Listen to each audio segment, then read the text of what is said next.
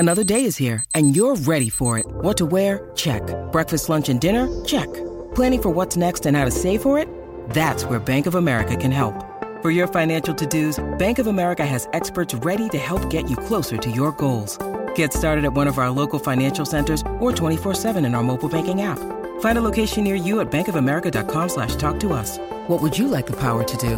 Mobile banking requires downloading the app and is only available for select devices. Message and data rates may apply. Bank of America N.A., member FDIC.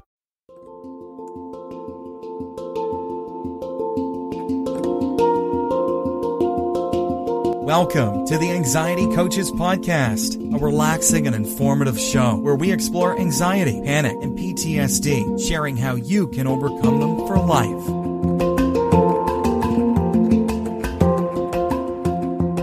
Aloha! Welcome back to the Anxiety Coaches Podcast.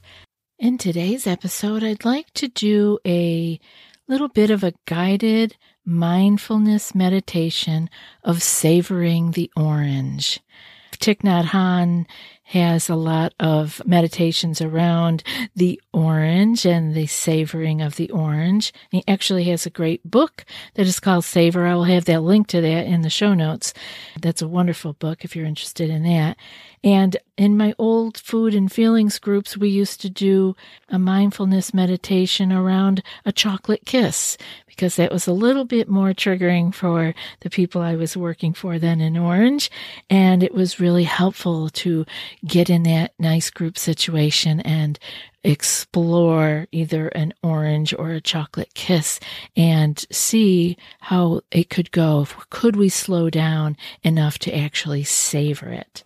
So today I'm going to read through the mindfulness meditation that I would like you to do of savoring. And I'm going to use orange in this example, but if you don't like oranges or you don't have an orange, no problem. Use another fruit or even use your imagination.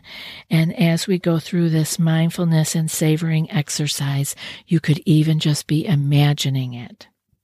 So as you begin this exercise, I want you to first eliminate any distractions if you can. If maybe you are just listening to this as you are driving or working out or working around the house, but if you can, actually sit quietly, grab an orange, and let's go through this together. Again, use your imagination if you don't have an orange.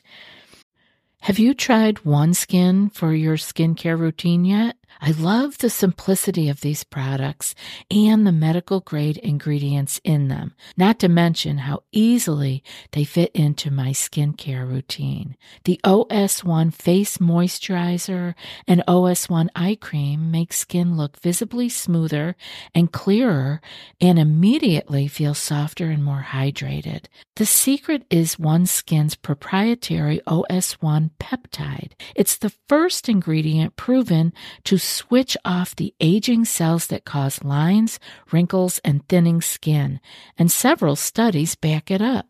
So if you're tired of cycling through ineffective skincare trends and overcomplicated routines, then I'm so excited to share with you OneSkin, just simple, scientifically validated solutions. OneSkin is the world's first longevity company. By focusing on the cellular aspects of aging, OneSkin keeps your skin looking and acting younger for longer. Get started today with 15% off using code ACP at oneskin.co.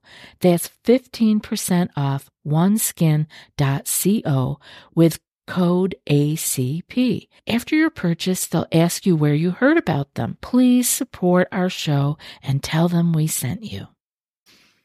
Eliminate the distractions and begin to focus your awareness on the experience that we're going through, whether it is real or imagined. So I'd like you to start by getting comfortable, relaxing yourself from head to toe, letting your facial muscles release and relax. Let your shoulders drop. Make sure you're seated comfortably so you can sit for a few moments without needing to rearrange yourself. And let yourself have a couple of breaths in and out at your own pace, just to get comfortable and somewhat relaxed. And take the orange in your hand and examine it. We're going to be using our senses here. Look at the orange with new, fresh eyes, as if you have never seen an orange before. Look at the color of the orange. Feel the texture of the orange. It's amazing when we slow down. Feel that texture and notice the skin of the orange. It isn't smooth. How is it? Is it filled with tiny little pinpricks or indentations? How does the orange skin feel against your fingertips? Now I want you to take the orange and put it up to your nose. I want you to smell the aroma of this whole orange. Really diving into our sense of smell here. Now put the orange up to your ear. Let's try the sense of hearing. And shake the orange. Does it make a sound? Have you ever shook an orange before? Let's try it. Keeping the orange to your ear, gently squeeze the orange with your hand and see if you can hear any sound that might be coming from inside the orange. As you begin to peel the orange, as it's sitting there in your hand and you decide we're going to peel it, let's begin and peel the orange and notice the sound it makes as you peel it. Notice the change in the aroma of the orange as you begin to peel it and open it. If the juice of the orange begins to slide out and drip, feel it with your fingertips. How does the juice feel? Does it feel warm? Is it cold? What's the texture of the juice of the orange? Is it sticky? Is it watery? So finish peeling the orange and look closely at it. You have the peels to the side and look closely at the inner orange and see the difference in the color of the inside of the orange in contrast to the skin, the peel of the orange. Examine these white fibrous veins of the orange. Notice the orange has a little divot in it where the stem was once attached. These little pieces of the orange, did we ever notice this before? Let's begin to break open the orange. Notice if the sound is there as you break it open into the little sections. And now gently take one of the orange sections and look at just that, just the orange section. Examine that. Examine the contrast of the fibrous outer portion of the orange to the smoothness of the inner wedge of the orange.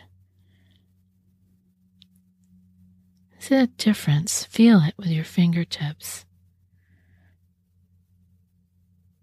Now let's take this orange section and break it open.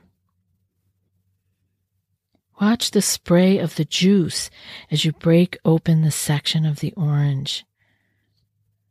Notice the individual little pulp within the orange inside the section, brimming with juice. Slowly bring this orange section to your mouth. And notice how your mouth begins to water in anticipation and how your hand leads your arm to your mouth. Even if you are doing this in your imagination, you may have already had your mouth begin to water, anticipating bringing an orange slice to your mouth. Gently place the orange piece in your mouth, letting it lie on your tongue at first, without taking a bite or chewing, and explore the feel of the orange piece in your mouth. Now bite down on the orange and notice the explosion of taste of the orange in your mouth. Slowly begin to chew the orange and pay attention to which side of the mouth it goes while you chew. Feel how the texture and the consistency of the orange changes as you chew it. When you're ready to swallow the little orange piece, be conscious of the act of swallowing. Try to feel the sensation of swallowing the orange as it moves down your throat and into your stomach. We spent a little bit of time, a good few minutes, with this orange, with the slice, and we got to explore it with many different senses. What did you notice about the orange with your senses as we were doing this?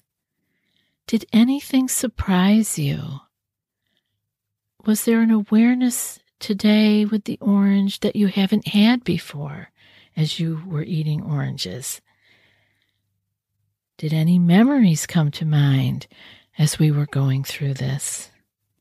This is a great time to pull out your journal and to write down any thoughts, memories, or awarenesses that you had during this exercise.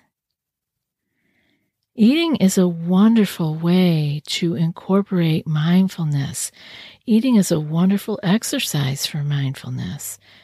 So often I hear people say they don't have time to practice a mindfulness meditation. I want to suggest that mealtime is an excellent opportunity to bring mindfulness into our daily lives without having to carve out another time and place to practice. Take your practice to where you already are.